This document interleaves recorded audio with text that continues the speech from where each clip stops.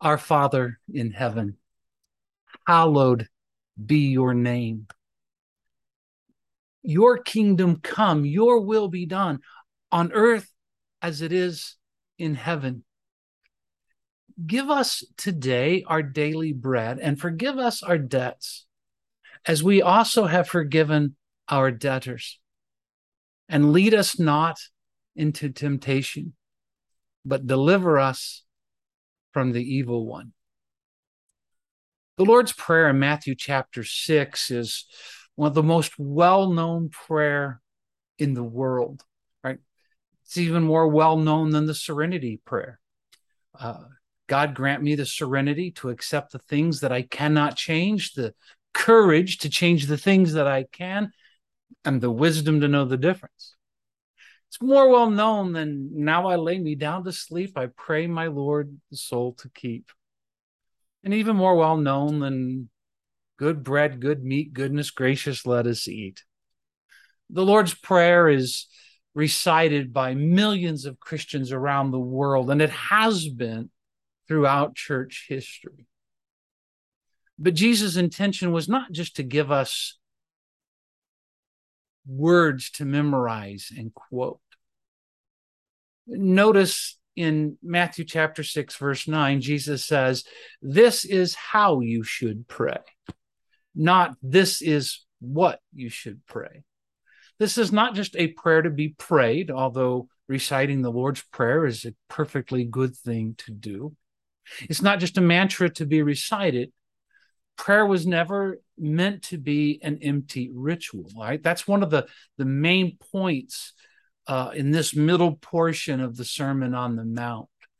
Prayer is one of three righteous practices that Jesus talks about here in Matthew 6 during this part of the sermon, along with giving and fasting.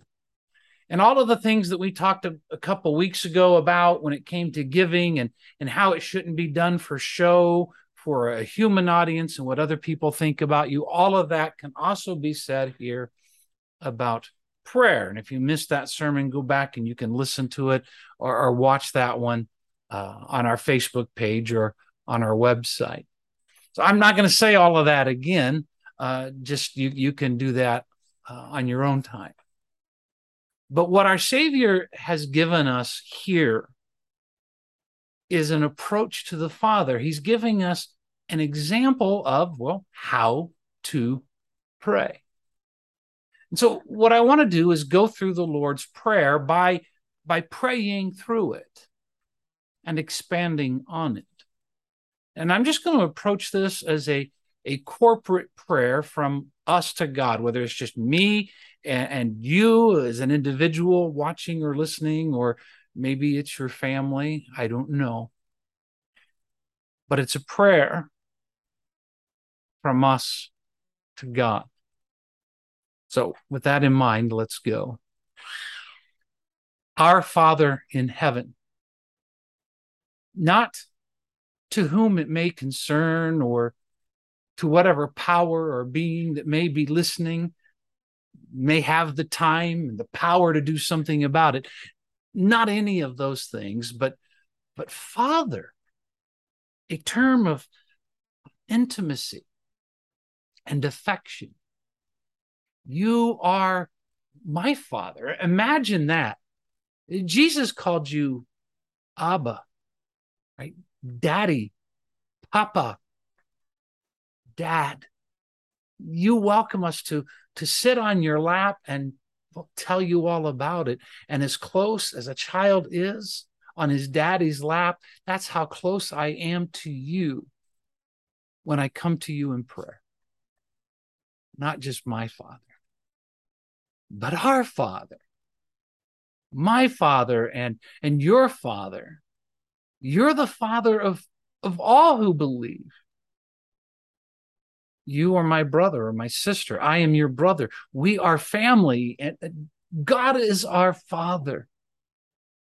We're not subjects or servants or pawns or peons. We're children. We are your children. As our Father, you care about us enough to hear what we have to say. You have the time for us, time to listen to us. You are the God who hears. You are our Father. You are our Father in heaven, better than any other friends in any other high places. You are our Father in the highest place. You sit on the throne of heaven, the throne of the universe. You're not just a Father who listens, but you are a God who's in a position to do something about it. You are in a place of power. And when we go to you in prayer, all the resources of heaven are available to us. As Paul says, we have been blessed with every spiritual blessing in the heavenly realms. Hallowed be your name. May our heart's desire be that your name be regarded as holy, perfect, and pure in every way, above and beyond all that we are. God, as our Father, you are close enough that we can call you Dad, but you are still God. Right? Your name is not mere sentiment, not just an expression, not just an exclamation point to express our astonishment. Forgive us for using your name to swear, to make a point, to draw attention to ourselves, because your glory is yours alone. You're not a desperate wish or our last resort. You are a holy God. You are a God so great, so vast, and so powerful that you would be beyond our grasp or our knowing if you chose not to reveal yourself to us and to adopt us as your children. So let our first desire in prayer not be for ourselves. It's not whatever laundry list of concerns that I have. It is that we would have a deep reverence and awe for who you are. Hallowing your name, though, is more than just respecting the letters in the word G-O-D, as if capitalizing the G and not using your name or your title to curse is all there is to hallowing your name. But it is to have my heart so deeply moved by your supremacy, by your supreme greatness, that I can only adore and honor you. And it's my prayer that others are so deeply moved as well. Your kingdom come. My greatest hope and desire is to see you reigning in your kingdom, not territory or geography, but we long to see your rule enthroned on each and every human heart. Now, at least I wish I could always pray that, in all honesty. Far too often, I confess, it is my kingdom, my authority that I seek. And even in my praying, I am seeking what I want, not what you want. But I want to seek your kingdom, Lord. I want to see your desire sit on the throne of my heart, not my greed, not my lust, my anger, not my pride, not my fear, not my anxiety. None of that, Lord. Not even my dreams or my hopes or any of those things. But let your desire be the ruler of my heart, of our hearts. Not our kingdom, Lord, not our authority, but yours. Your will be done on earth as it is in heaven. Your will be done. May your perfect purpose be accomplished in this world. Your will, Lord, not ours, but yours. Though my words may say otherwise, I too often live my life as if to say, my will be done in heaven as it is on earth. So I ask that my desire would be your desire, right? That your hope would be my hope, that your will would be my will. May your will be done. And not just in heaven, not just in some faraway, distant other place, but right here, right now, in this time, in this place, in my life, as I live and breathe, may your will be done.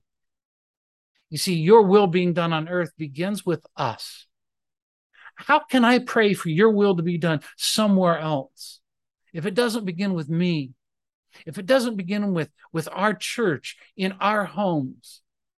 Then when your will is done in our lives like a stone thrown into a pond, may it ripple out further and further until your will is done in our homes, in our offices, in our schools, in our city, in our nation. Your will be done on earth as it is in heaven. Give us today our daily bread. Most holy and heavenly Father, we now turn to our own needs. Provide for our needs today. Supply our needs, not our wants or our wishes, but our needs. I pray for food, for clothing, for shelter, for health, for a job to provide for our loved ones and to share your love with others. This is all we need. Help us to be content with this, to be thankful for these things. Help us not to confuse what we want and what we need. Help us to be satisfied with our daily bread, not to feel entitled and demand our daily steak or daily sushi, just our daily needs. We ask for your provision and sustenance, Lord. We understand that you have blessed us with intelligence and skill, and you have called us to employ these things in an effort to work and earn a living. But even these things, Lord, are a gift from your hands, an invitation to partner with you in tending to your creation. Ultimately, Lord, we realize that we are dependent on you, and we trust in your provision. We find only in you freedom from dependence on anything else.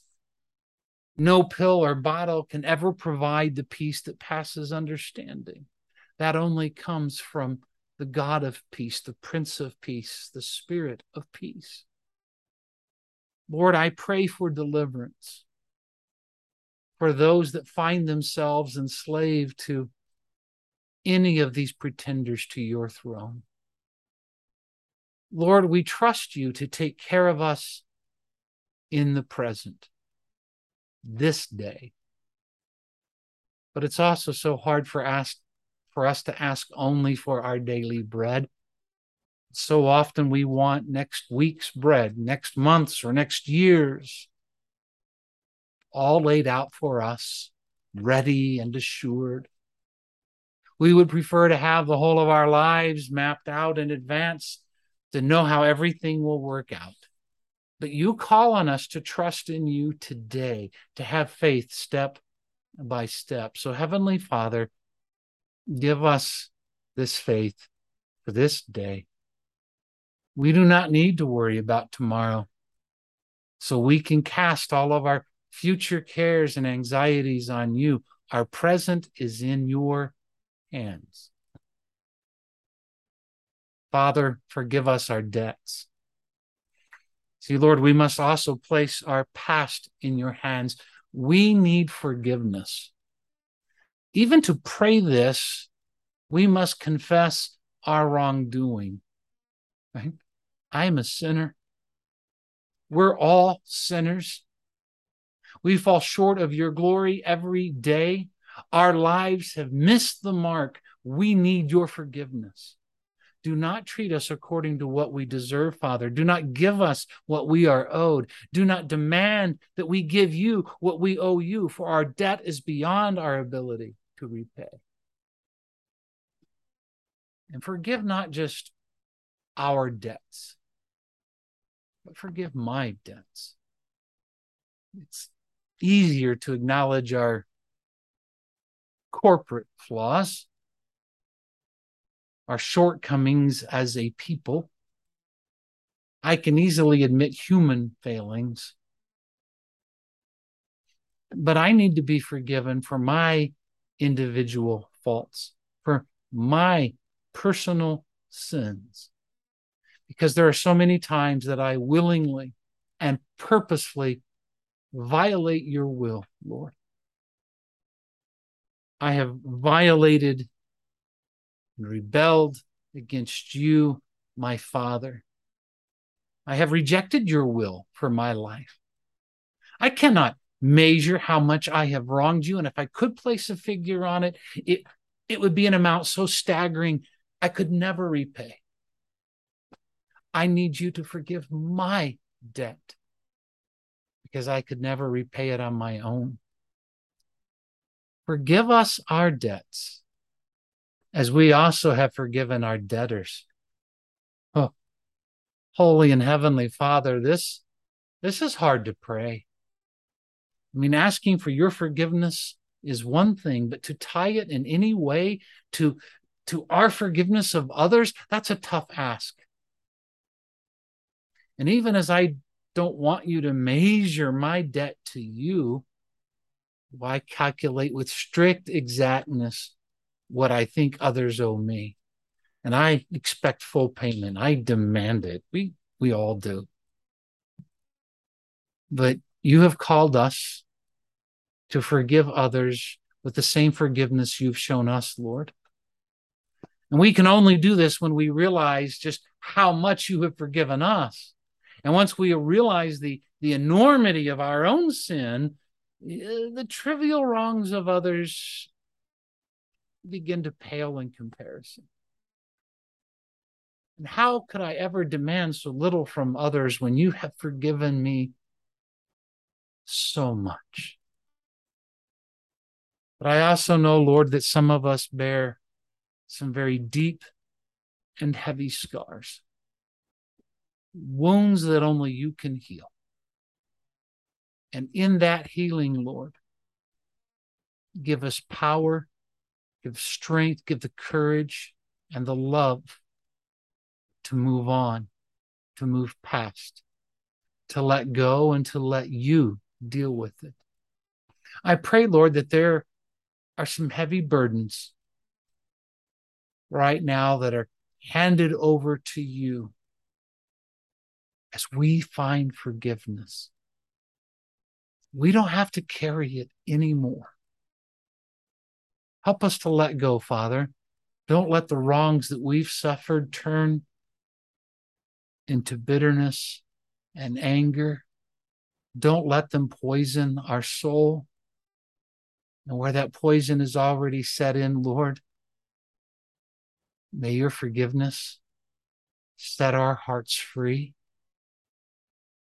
May others see your love in us because we have shown the same love to them.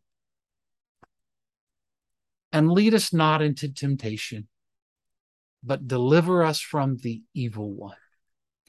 See, just as our present and our past are in your hands, Father, so is our future. There are so many things in life that would lead us astray. There's so many traps that could ensnare us, so many distractions that would turn us aside, so many holes into which we could fall. Satan knows our every weakness. He knows where to hit us most and where to hit us hardest. But you know where our weaknesses are too.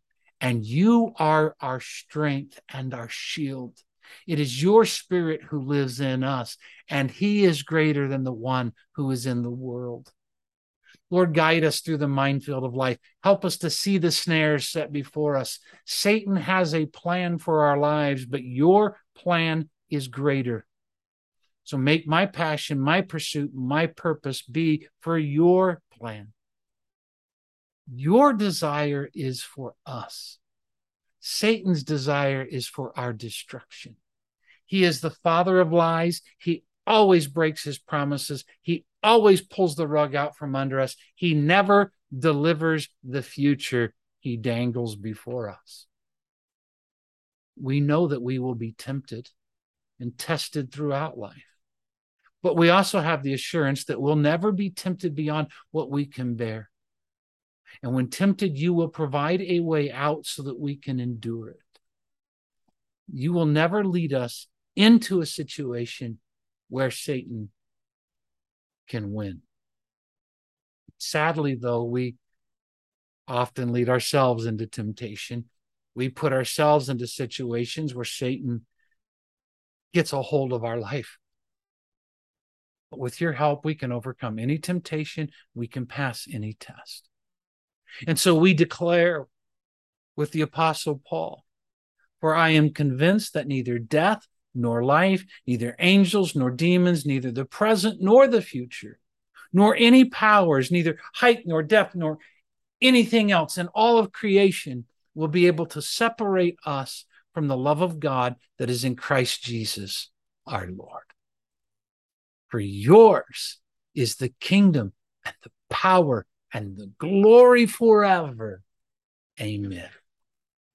And there is no better way to end this prayer than with this beautiful doxology that was prayed by our brothers and sisters in the early church. They used in their own worship. It is all about you, God, your kingdom, your power, and your glory. It will be forever. But for us, it must begin right here, right now, here in our lives as we pray. So may your kingdom be in our hearts. May your power be seen in our lives. And may your glory be seen in all that we say and do. Our Father in heaven, hallowed be your name. Your kingdom come. Your will be done on earth as it is in heaven. Give us today our daily bread, and forgive us our debts as we also have forgiven our debtors. And lead us not into temptation, but deliver us from the evil one.